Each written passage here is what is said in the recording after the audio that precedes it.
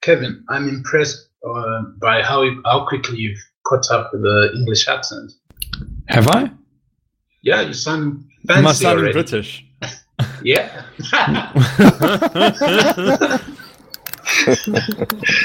No way. Except when you laugh, buddy. Except when you laugh. Then we can tell you're South African. All right.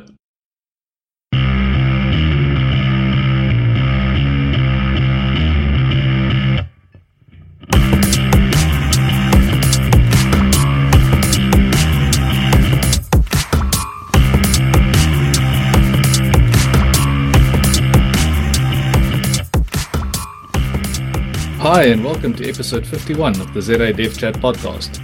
Tonight we're joined by Kevin. Hello, hello. And Len. Episode 51. Woohoo! And our guests tonight are Janku Wolmerans. Hello, Janku. Hey, everyone. And Osh Shaboeya. Oh, I butchered that up. Almost, but you got it right. Hello, everyone. My first podcast ever. Oh, welcome. Thanks for joining us. Thank you for having us. Yeah, it's awesome to be here. Thanks. Oz, why don't you go ahead and introduce yourself to the listeners? Hi, everyone. My name is Oz Chiwahi. I'm a tester, currently working at Dario Solutions, but at a client with Janku Wolmerans. That's how we came to be together on this show.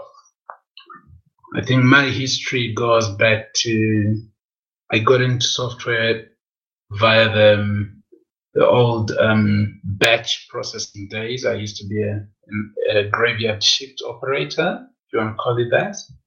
And then I got into technical support of banking applications, and then I found myself applying patches and fixes, and I thought, oh, let me get closer to the development, and found myself doing some testing, and I've grown to really love testing, and I've just grown to learn a lot about testing and how it fits into the delivery of software solutions and applications that we use every day.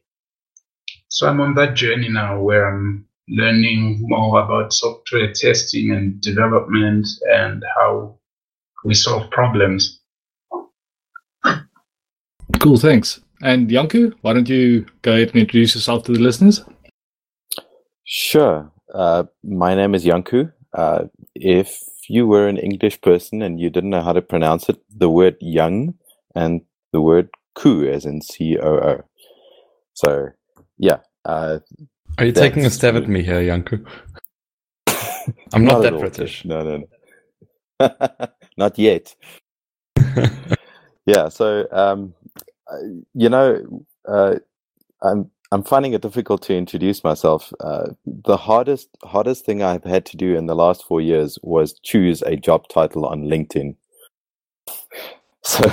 So right now, my job title is a team member because, I think that describes myself as well as it could. I am a developer by trade, but that's not all I do. So I tend to want to help people on their own journeys of software development, and let's call it software craftsmanship. And I do some stuff around that. If I had to introduce you, I would say you're a software craftsman, teacher, and general loudmouth about software. That might work as a new LinkedIn title. I like it, and I never would have thought I'm a loudmouth, but thanks. Right, so we got you guys on tonight to talk a bit about software testing and help clear kind of the waters, what software testing is, a better way of doing it, maybe break down some of the preconceived ideas people have about it. And I guess this was all set up by a talk you guys had. I can't remember if it was early this year or late last year at the Developer UG in Bryanston. You both presented together on this topic, and that kind of sparked my interest. So I'm glad we could finally set it up. But I also want to ask, before we get into the details, you guys also had the chance to go present overseas at Let's Test in Sweden. Who wants to tell us a bit about that experience and what was the objective? What's Sweden like? How's the people, the travel, the summer? So it all started with Janko. How far do we go back? Last year at Let's Test. So Let's I Test think it was the year before. Oh, the year before even. You're right. So that was 2014, and there was a one-day conference about testing, which was called Tasting Let's Test. And at that conference, Janko and I were sitting in a pub with Henrik Andersen, who is the one of the organizers of Let's Test. And we spoke to him about how we work in our office. And he was like, guys, you mean you're a tester and a developer? You work together and you sit together and actually do work together as a team? And we said, yeah, that's our daily lives. And he was like, well, that's a story the world needs to know. And I would love you guys to tell that story in Sweden. And we're like, in Sweden? That's when you told us, oh, we have a yearly testers conference, the best testers conference. It happens in Sweden. It's called Let's Test. And I think that's when the seed was born. From there, Janko and I had the talk that you spoke about, Ken, where we were just highlighting that as developers and testers, we are more than what our labels or our titles are. We're actually there to work together, to solve problems together. And we built up that talk and came up with just the theme of collaboration. Our point is that, when we collaborate and work together, we deliver more together and we actually get to the roots of the problem and we make our customers happy. Then our team started mobbing and we said, why don't we take this up further and incorporate some of that mobbing into the collaboration and show people how we do it and the results that it has had for us. So we submitted that as an abstract for Let's Test, and we were fortunate enough to be accepted. So that's where the journey started. I'll let Janko give you the details of what's actually happened, because we ended up presenting not one, but three sessions at that conference. I just quickly want to add in there, you mentioned mob programming. We did an episode about mob programming with Martin Crunier. I think it was episode 15, the first one that Ken, Lenny, and I did together as a team in October or so last year. So if you want to listen to that, that's episode 15. Janko, go for it. Yeah, so we originally submitted only one session to Let's Test, which was one on mob programming. From a perspective of, this is a group of testers that we're going to be talking to. So how do you incorporate a session on mob programming to a group of testers? So that was interesting. And we eventually ended up presenting 3 different workshops. The one was on mob programming. We did one on Vim for testers, and we did another one on Flow, which was around how work flows through a work system and the kind of counterintuitiveness of a lean process. So I think that was very insightful as well. Vim for testers. That's brave. I was just going there. Yeah. Did you the first most important thing is to teach them how to quit, otherwise they'll never get out? Well, that was the last thing we did because we didn't want to leave, them to leave the workshop earlier. Sorry if I sound like a troll. I love him. I've cut my teeth on it. It's just I'll also laugh so hard at those classic Twitter jokes. I've been using Vim for a number of years, primarily because I can't quit. Yeah, good old I am developer. We actually got some of the best feedback from that workshop.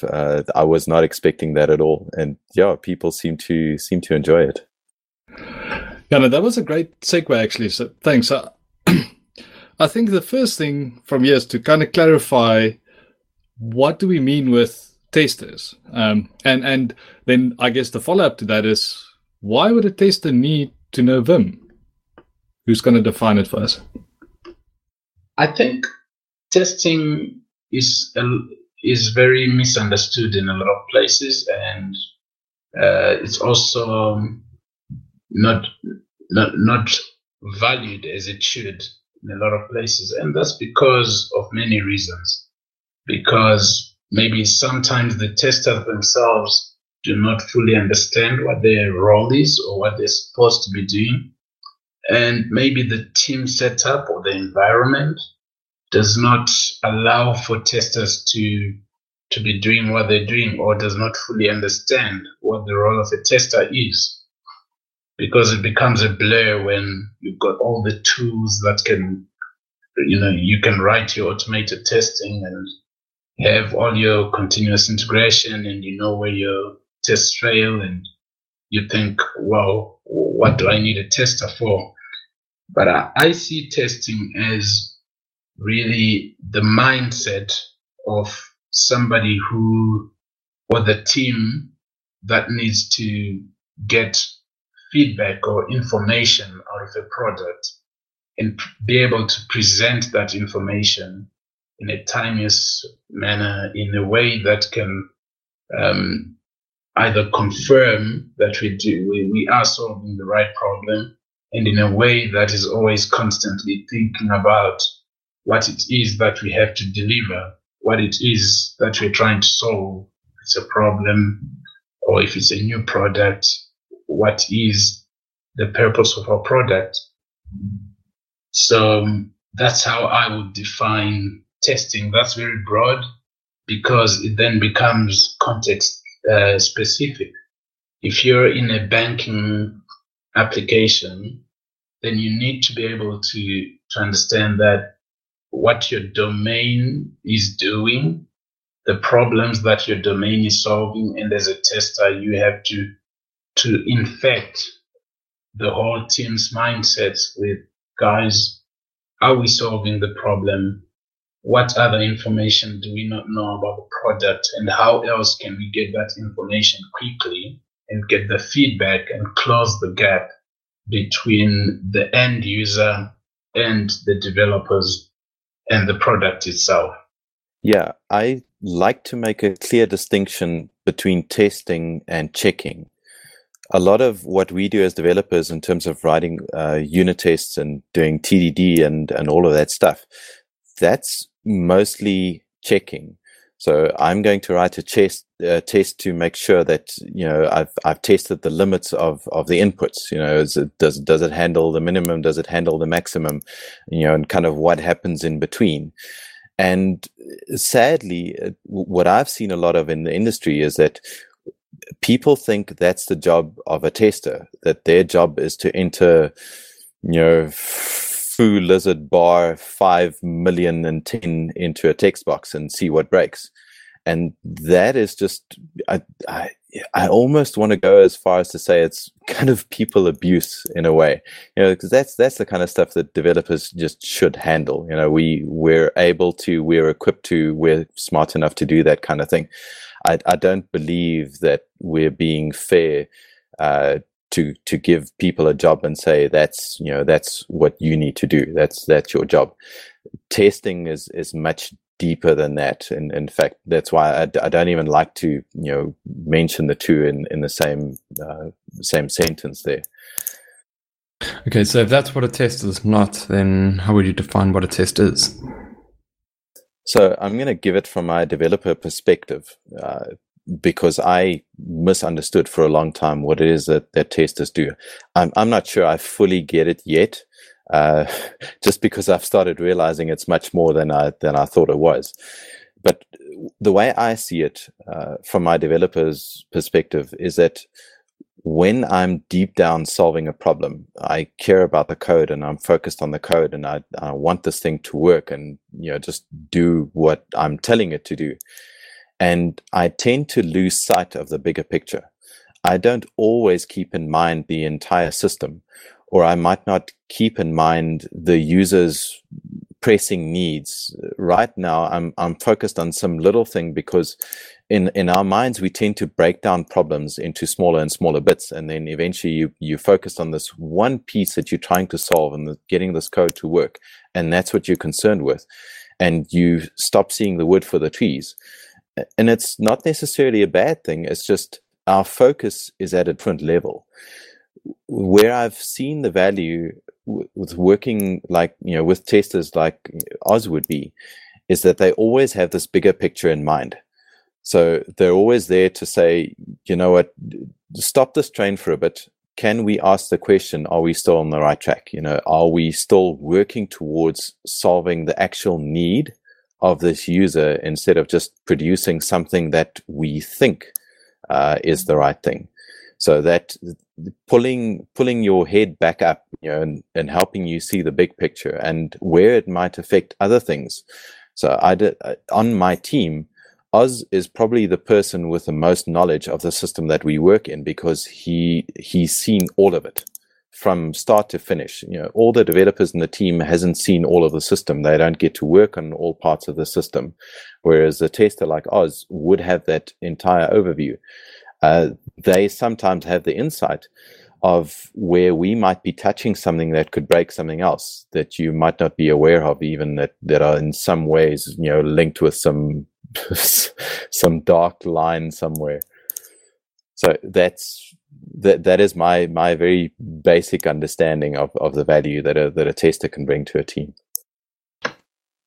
Maybe I can add a couple more there, Janko. I think you've touched on some of the important ones. For me, I think testing is also about analyzing the risk of the changes that we make to the system, or the changes that we don't make to the system, or the risk of how we solve problems. You almost have to have one eye on a telescope and look at the minute detail, and you have the other eye one eye on a microscope, and then the other eye on a telescope for a broader view of things. And I think that's a very important thing that testers do. Testers are very good representatives of the users or the customers, which I think brings a lot of value and cuts that feedback cycle when we're developing a solution. So I want to go back to something Janko said there. You used a very interesting word there that I picked out on, and it's that the word need, and that the testers, I can't remember the exact wording you used now, but keeping mindful of the need of the user. Now, the needs of the user. Yeah. So how is that defined? And perhaps can you give some example of what that would look like? Yeah. So we tend to think as developers, you kind of go down, where's my spec? What are the requirements? And we actually miss out on a great opportunity if that's your starting point, to understand what this thing is that you're doing. And this is again where I find a tester like us, adding value, because they almost act as a representative of the customer on the team, because they have in mind the need of the customer or the user. So developers tend to jump into solution mode very quickly. So halfway through the first sentence of a user describing what they want to you, you're already designing this grand scheme of things and how that's going to fit together and how the messages are going to flow and what the UI is going to look like. And we tend to lose sight of what it is that the user actually needs. So we have in our team a range of skills, and where testing comes in is we start our testing before we write a single line of code. So that testing comes down to testing some assumptions with our users. So users, I always say, we've trained users very well over the last 30, 40 years to tell us exactly what they want. And I think that's we've gone off into the wrong direction a little bit with that. when we try and understand fully what it is that a user needs, and what the first thing that they ask for isn't usually what they need. So it's worthwhile trying to spend a bit of time and finding out what the actual need is, because the first requirement that you get given might be their best attempt. But from a technology side, where a development team are supposed to be the experts and know what is possible and how to solve problems, we can ask questions back. And we can say, okay, but what is the actual problem that you're trying to solve? If I give you this, what value are you hoping to get out of it? How will it make your life better? Is kind of a straightforward way to ask the question. And that's kind of getting toward need. So, I see it in one of a couple of ways. So it's something, we always talk about adding value, but what does adding value mean? Adding value could mean you are going to save some person time somewhere. So time is going to open up in their day to take on other work or spend their mind on something a bit more interesting than what they're doing right now. Value could be you are creating something that's going to generate revenue, so extra income. That's value. And value can also be seen as work done in a development team that would increase not just their capacity, but the capacity of the organization that they're part of. And I think if we keep that in mind and we try and zoom in on what it is that people need, because usually it's something really simple. They want to go home earlier, or they don't want to do this mind-numbing work with, which is just easy to make mistakes in. Yeah. Yeah, no, that's interesting. Just thinking in terms of the context of what the user needs, and I think that's so often the case. You're right that the first thing that the user asks for is not what they actually need. And it takes effort to digest that and come up with a solution that actually solves the actual problem.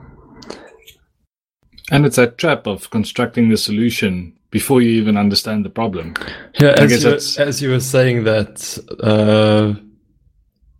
I was just thinking in my head, like, yes, I've done that.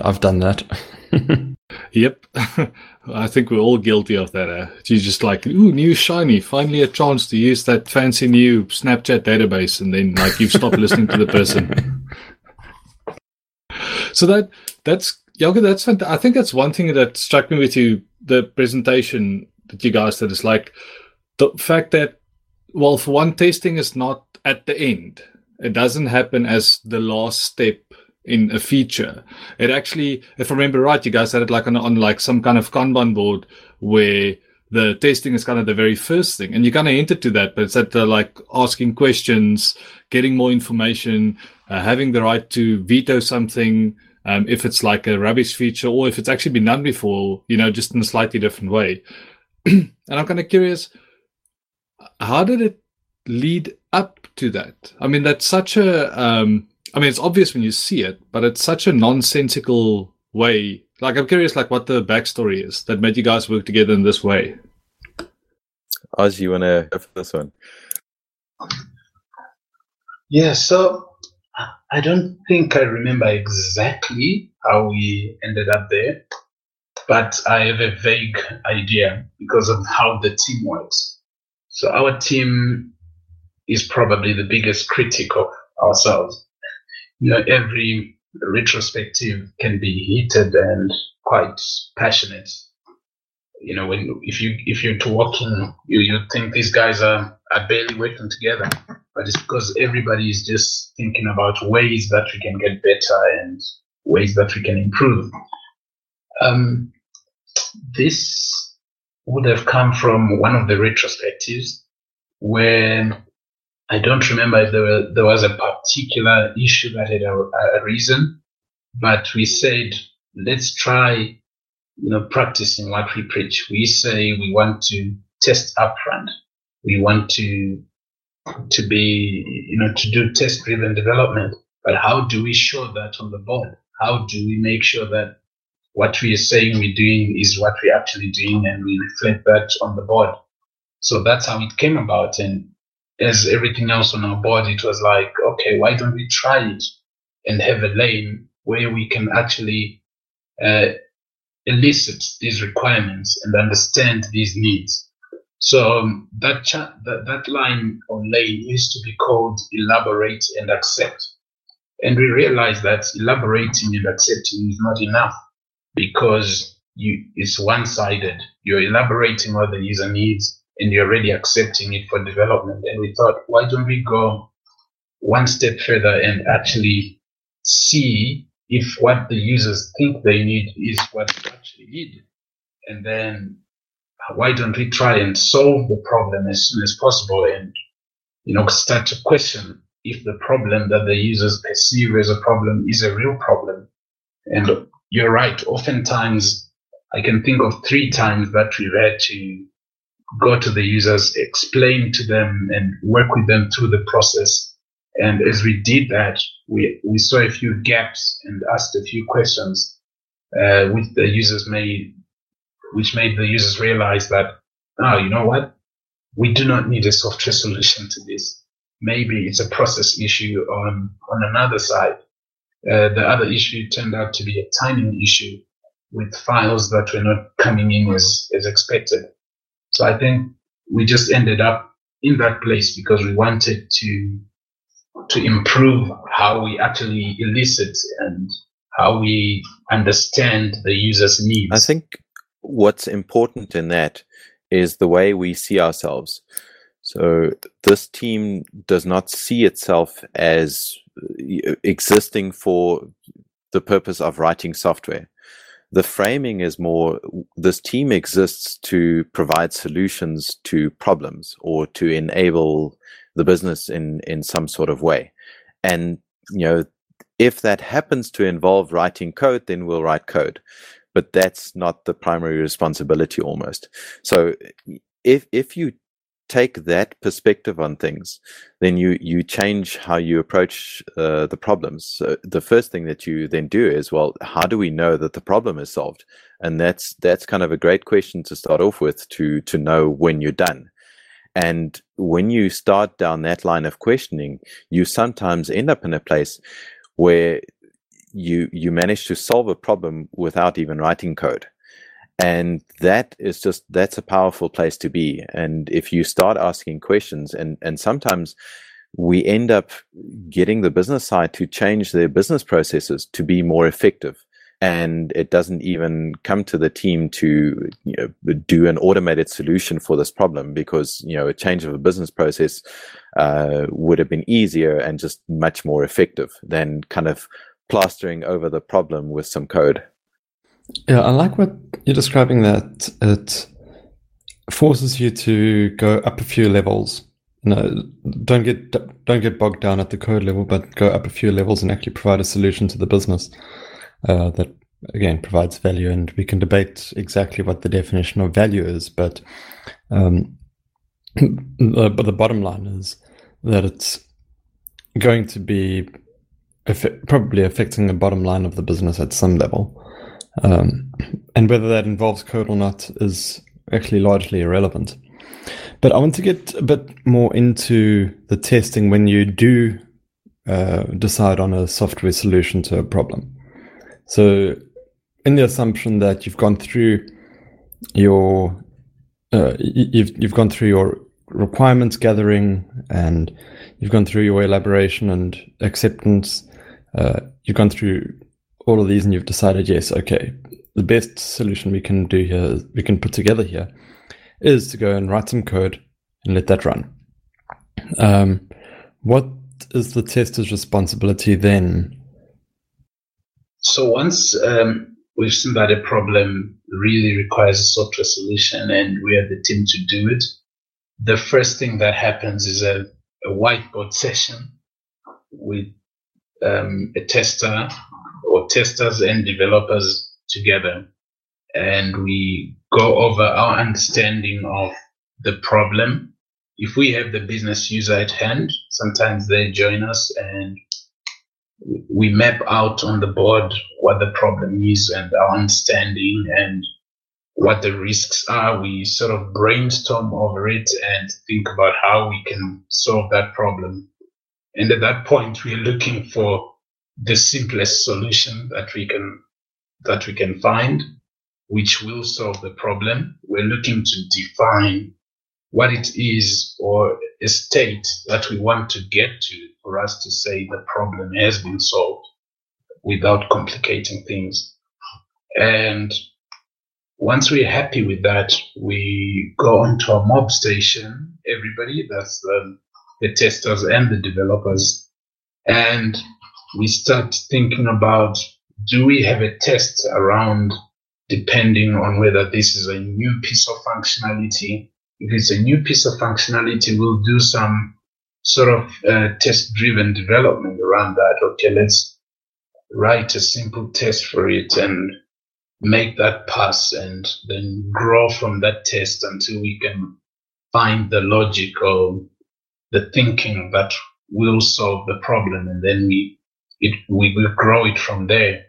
If this is related to a piece of code that already exists, we also like to go to our tests and start playing around from the tests that already exist around that functionality. And most of the time, we have everybody on the mob station. We have a timer on the mob where we switch drivers every 10 minutes.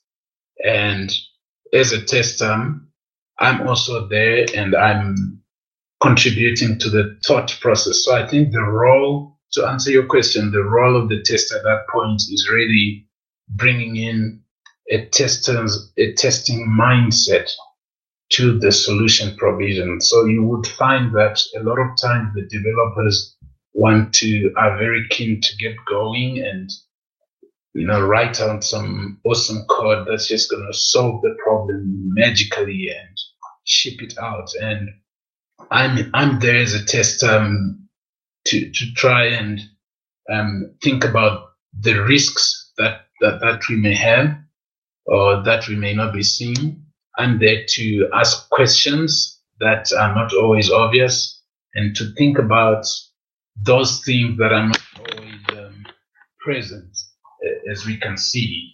And I'm also there as part of the team. So I will take my 10 minutes on the keyboard and,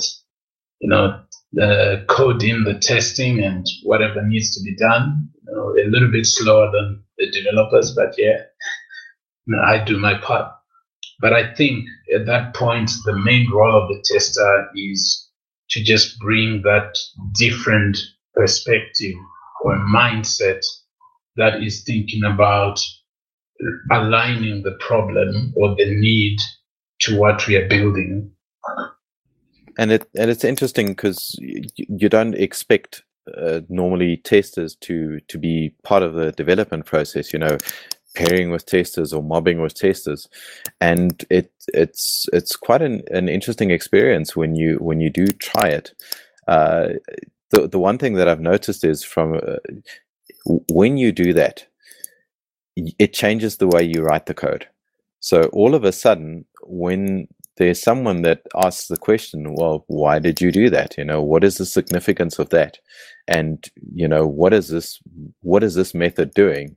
It kind of puts the focus on how well you write your code. We talk about self-documenting code and code that is so descriptive that you don't need external documentation to it. And that's a great way to do it, is have it with a non-developer type person at the mob station and see how well you do. It changes the way you write your code. Well, if I look back at code I did just a few weeks ago, that's quite a challenge, making it self-documenting. So would you say that that mobbing is actually the glue in this whole thing? That you have everyone around the same table working on the problem together? I think it helps. I'm not sure whether I'd call it the glue yet, just because of where the team came from. The team has always had a strong culture of collaboration and pairing, and we've done pairing between developers and testers, it's kind of always been a thing on the team. So that culture of working together has always been there. I think mobbing has, in a sense, solidified it, because now everyone is involved and we're loud, and it's going all the time. And it sounds and looks maybe to people walking past, what on earth is going on here? It looks like chaos. But what we found is that it's this extremely high bandwidth communication happening all the time, where, no problem is a problem for much longer than a few minutes, because everyone's contributing and everyone's talking and everyone's trying to figure it out, and if you get stuck, there's always someone that says, hey, maybe we should take a break, and in a way that the team is looking after itself in that way. Whereas if you have one person working on their own, you find you kind of stretch yourself sometimes and you get stuck on a problem, but you really want to solve this problem, so you keep at it and keep at it. And I'm sure you've all had that experience where you just say, stuff it, and you close your laptop and you go for the day, and as soon as you get up and take a walk, light bulb moment, it just happens. And you get these experiences just a lot more often when you're in a situation where everyone is working on the same problem all the time. It's interesting how that happens.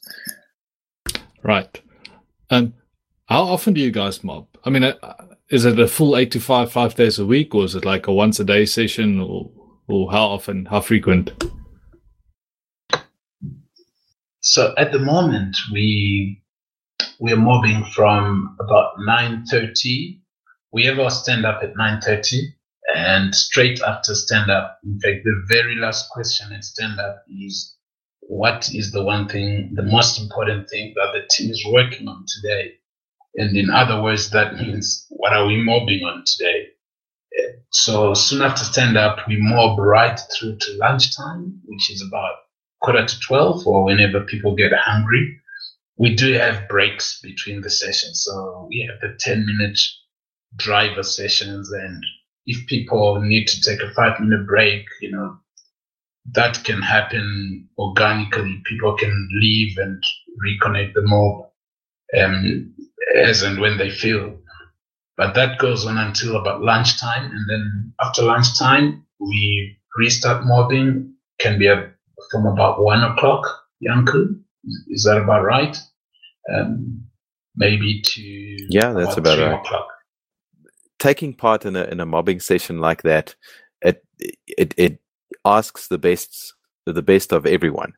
So I find that going for 4 hours, that's pretty much as much as I can give, because then I just don't have any more.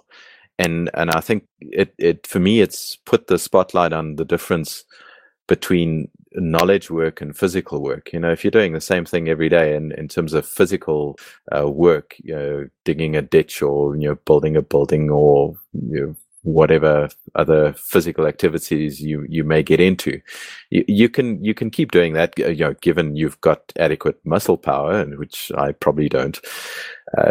But in terms of brain and knowledge work, and problem solving, it's a different kind of activity. And when you're in that setting, it kind of takes it out of you.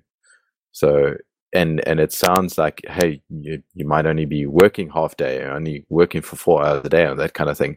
But I think if you take a step back and you see how effective that whole process actually is, how quickly you get past these points where a single developer would typically get stuck on, it's orders of magnitude more effective than just one person working on their own.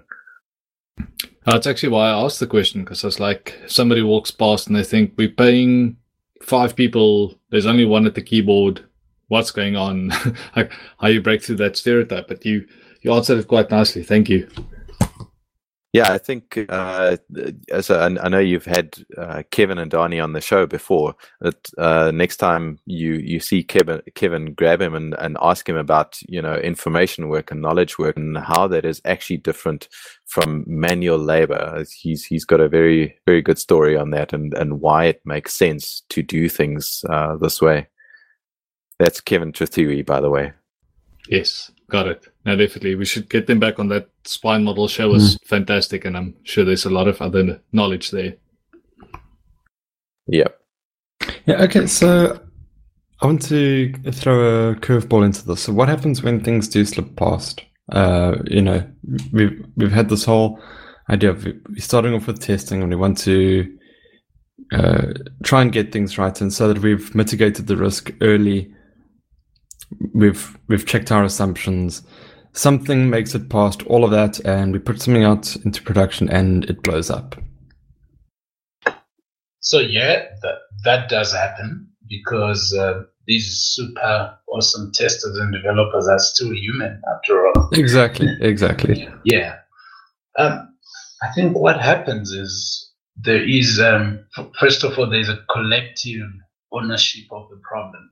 Because everybody was involved, there is no finger pointing and blame game and trying to find out, which tester or why didn't the tester catch this. So if something does slip out, as it seldom does, the first thing is that the whole team would get onto it and try and rectify that. And because everybody was involved in developing this, you find that there is shared context of what the problem is, and we are normally very quick at either backing out change or fixing it, or rectifying in whatever way is necessary. What we do then is we go back and say, okay, as a team, let's look at this and ask our question: how this slipped out? How could we have improved this, this process? What can we put in place to change this and to do something differently? And there are a few times when we've come out and said, you know what, there was no way we could have tested or we could have seen this. Other times, there were ways we could have seen and tested it. And we do put in place extra checks or extra pointers. If it means writing something on the board to say, do not forget to upload the templates once this has gone through, or whatever it is, we then try and put in place something, or a practice or a question or something that will help us to mitigate that in the future. I think an important add-on to that is it matters how your team is structured and how they're measured. As far as my knowledge goes, no person on the team that we're part of are measured individually in terms of, KPIs. I'm pretty sure Oz isn't measured by the number of bugs that he finds. I'm definitely not measured by the number of lines of code that I write per day. And it's expected of the team to deliver working solutions, and that's kind of where it ends. So my responsibility as a person on that team is to make sure that we do things as a team. And as I'm saying that, sorry, I'm just trying to fight with a cat at the same time. Cat's making an appearance in the podcast. Yes. And so it's easy to get past but it was your fault, and why did you let this happen? Because it's not going to reflect on any individual. There is a strong sense of team. And I think the only way that we're able to maintain that is that I have to mention the management of the team, is that they absolutely are aware of this and know that is part of the success of the team that we work on, is the way that the team is measured. So if you measure people as individuals, you're going to draw out the kind of the behaviors that would make individuals look good. And that's kind of when you get into this hero syndrome and people just fighting fires because it makes them look good. When you measure a team and say to the team, hey team, here's a piece of work, this is what I'd like you to deliver, you do what you need to do in the best way that you think. And if it's not successful, I'm holding the team accountable. It's not a single individual on the team. It changes the way how people work together. you find that all of a sudden, all of those bad behaviors kind of go away because there's nothing to incentivize them. So I do think that is an important part of the way that this team works. You can kind of look at the practice and say, oh, you do mob programming, and this is what your board looks like. If we copy these things, we will be successful. And that is the furthest thing from the truth. You need to look at how the team is structured, how the environment that the team operates in is structured. I'm pretty sure that has much more to do with the success of a team than the practices that they employ. Yeah, that's really interesting. And I want to ask another question off that. Now, since you guys have been touring with the talk and kind of sharing this knowledge, and I guess somewhere in the conversation you said exactly that, what you just said, what kind of resistance that you get from people in teams where there's testers, where they go no, but this is impossible because X, Y, Z. If there's any kind of typical stumbling blocks. And I guess it's more just so if somebody's listening and they want to do this, for their team, or pitch this idea so that they're kind of prepared for the possible common objections and that's, and they can work around that. So when they do pitch for this, way to mature the team, how can they, what can they be prepared for? Does that make any sense? Yeah, I think I get it. Yeah, often we've been asked, simple questions like, how do you get to sit next to a developer? You're a tester. To very hard questions like, how could you ever think of sitting next to a developer? So there is a wide spectrum of how people are relating within their teams. And I think what we've seen is people need to establish more a social contract within their teams. And they also need an environment that is enabling for that. So in our talks, one of the points we had was that you could start by moving in with a tester. If you're a developer, sit next to a tester, get to know them as a person. And once you do that, you start to have a certain level of appreciation and respect for them, that they are also a person. They also have bad days. They also have good days, and they also laugh, they joke. And once that social aspect is overcome and people get to relate better as humans, then the working relationship is already halfway there. So I think that's one of the biggest stumbling blocks that people still have in their heads. They still have titles and identify themselves as a developer or as a tester. And also some environments do not make it easy because they have developers sitting in one part of the office and testers sitting in a dungeon somewhere or across the wall or in another part of the office. So already those physical demarcations will bring about competition because it brings about a separation in the mind as well. And our message is try to break down the whatever separation that exists. Try to bring a collaboration over competition. And that way people will start to appreciate each other better and start working well together. Yeah, I'm sure Janke has something else to add to that. I know that. I just want to chime in there. That reminds me of almost the Agile Manifesto when you said the collaboration over competition. That's something that I think will be a key takeaway. Yeah, I think again for me it comes back to how do you structure the environment? Do you tell the testers, I'm paying you to find bugs, so find bugs. If you're paying people to find bugs, guess what's going to happen? They're going to find bugs. If you tell people, I am paying you to produce working software, never mind if you call yourself a developer or a tester or a business analyst or wherever you may get involved in whatever skills you have to add to this process. If my mandate to you is, I need working software that solves problems, that changes the way you approach things. So if testers look at something and say, you know what, I am paid to deliver working software.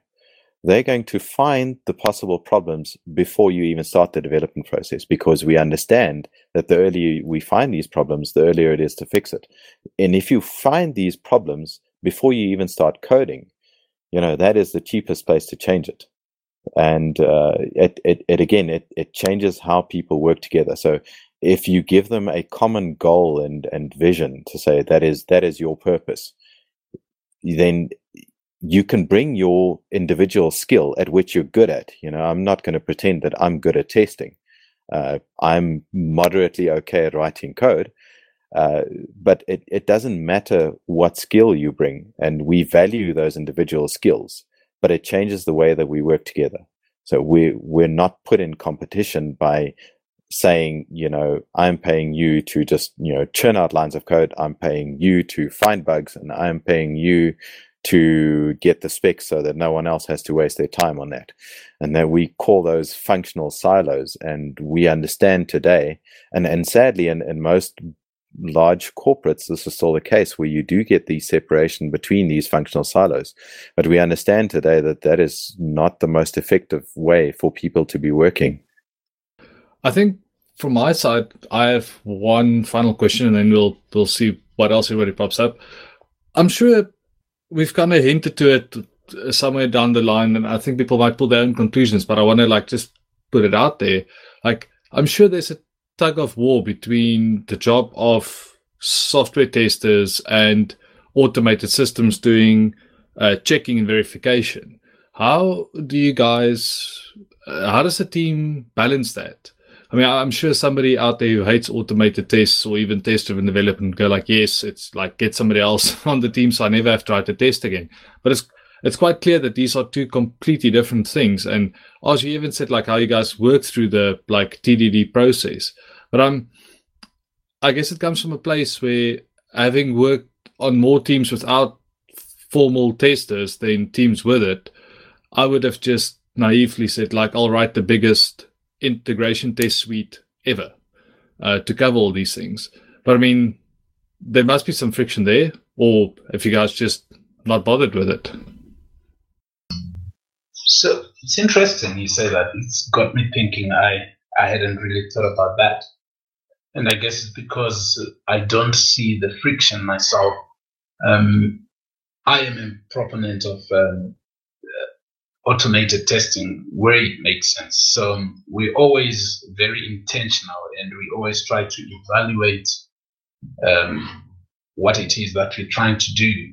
We don't just go and say, oh, we're going to write a big test for this. Or we will always think about what it is that we want to test. And then the next question is, if there is value in testing this, what is the best way of getting feedback or getting information out of this process of our thinking or our design? And for most of the cases, we do always have unit tests, as much as we can. And we always try to get some integration testing going. But I think we separate that because we know that is testing our thinking, our modeling of the solution, our design, the thinking that has gone into the solution.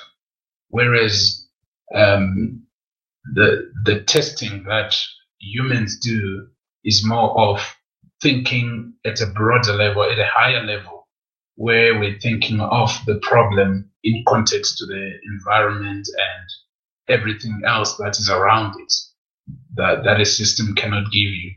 So I actually think that they complement each other, and I often like to get involved in writing tests or fixing integration tests that would have been broken. Maybe not as often as I like to, but yeah, I see automated tests as a tool that can be helpful in the development process, in making sure that when we maintain our code, when we amend our code or extend our code, we do that safely. So I don't think there is friction or direct competition per se, but maybe it comes with the maturity of the team and understanding and being intentional on what it is that we want to do and what the best way of approaching that thing is.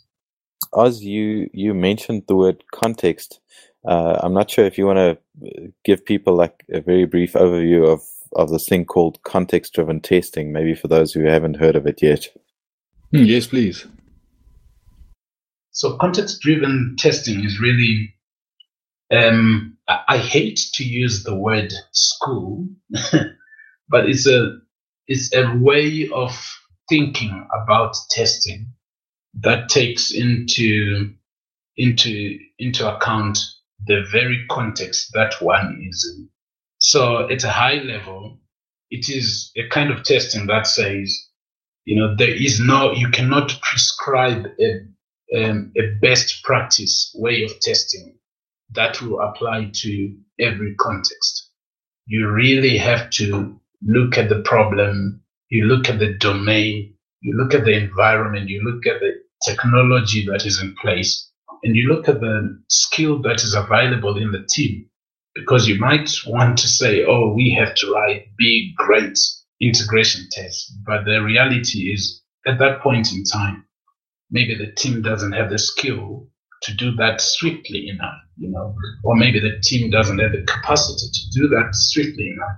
So I think context-driven testing is testing that really concentrates on the thinking process that goes into everything.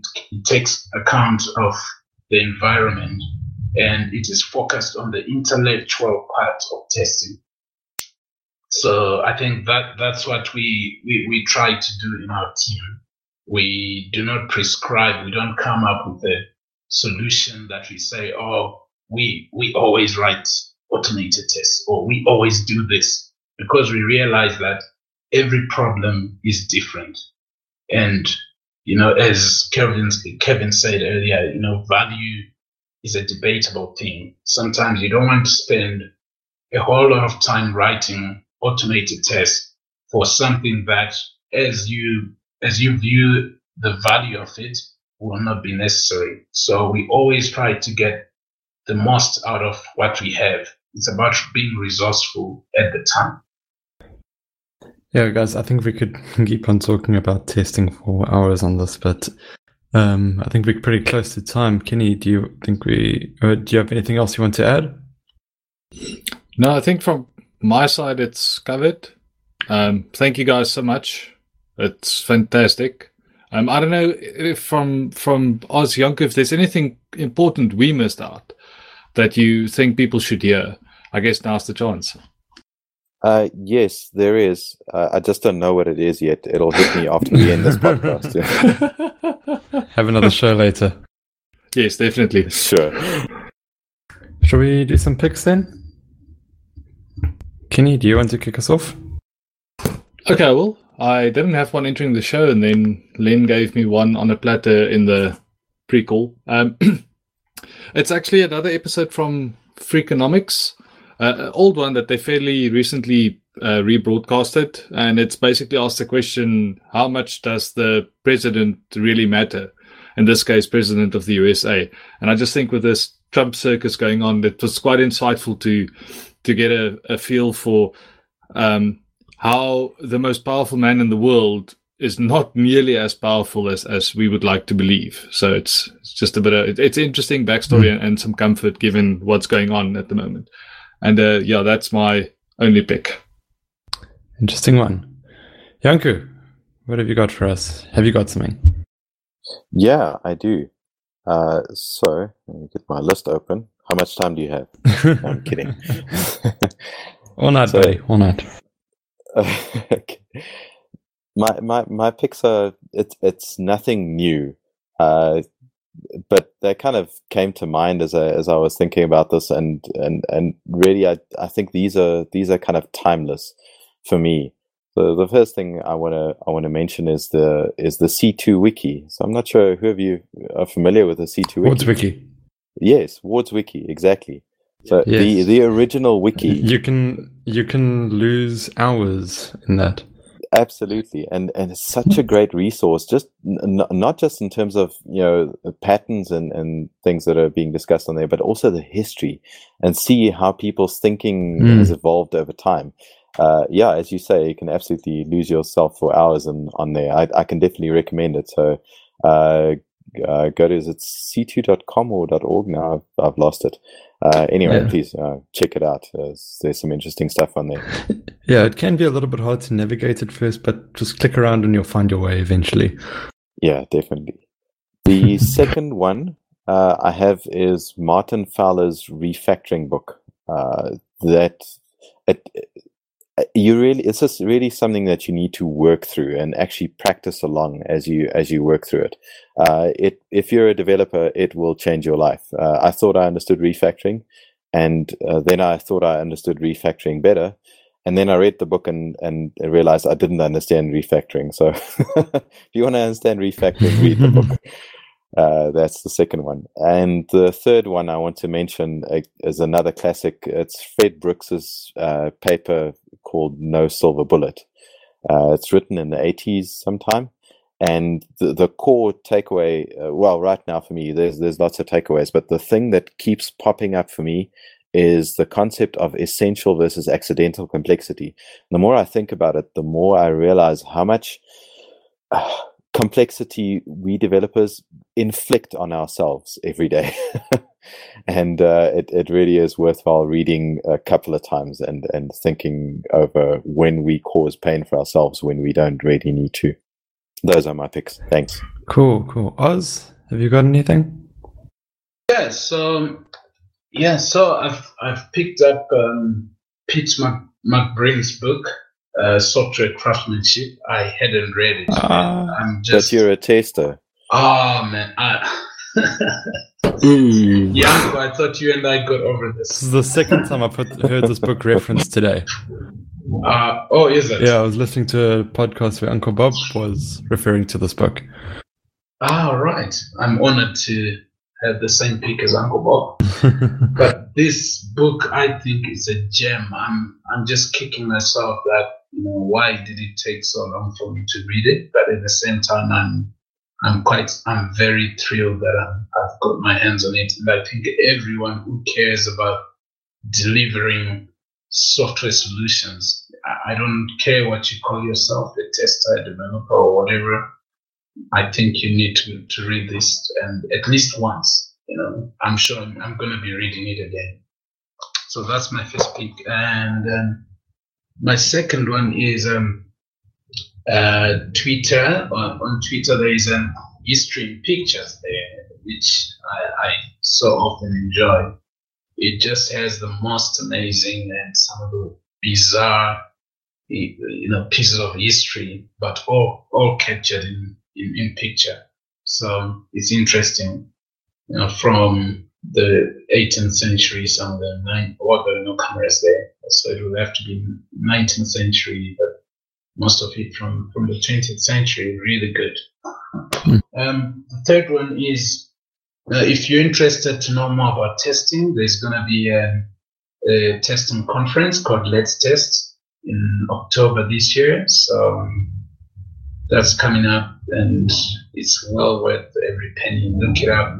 Let's Test South Africa. It's going to be awesome. Cool. Where is that running? So that's going to be in Mulder Street. Okay. From the 2nd to the 4th of October. Cool. You can check it out at letstest.com. And I just want to chime in there. I think this is a really good conference for developers to attend.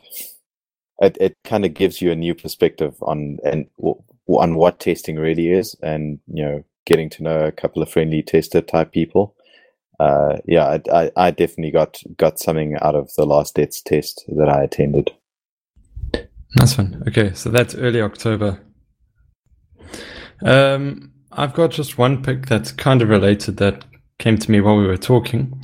A blog post on coderscraft.com titled Blameless Postmortems and a Just Culture, talking about the culture around how they do retrospectives and postmortem reviews at Etsy, and the culture around that. And it speaks to a lot of the points of how are people measured, and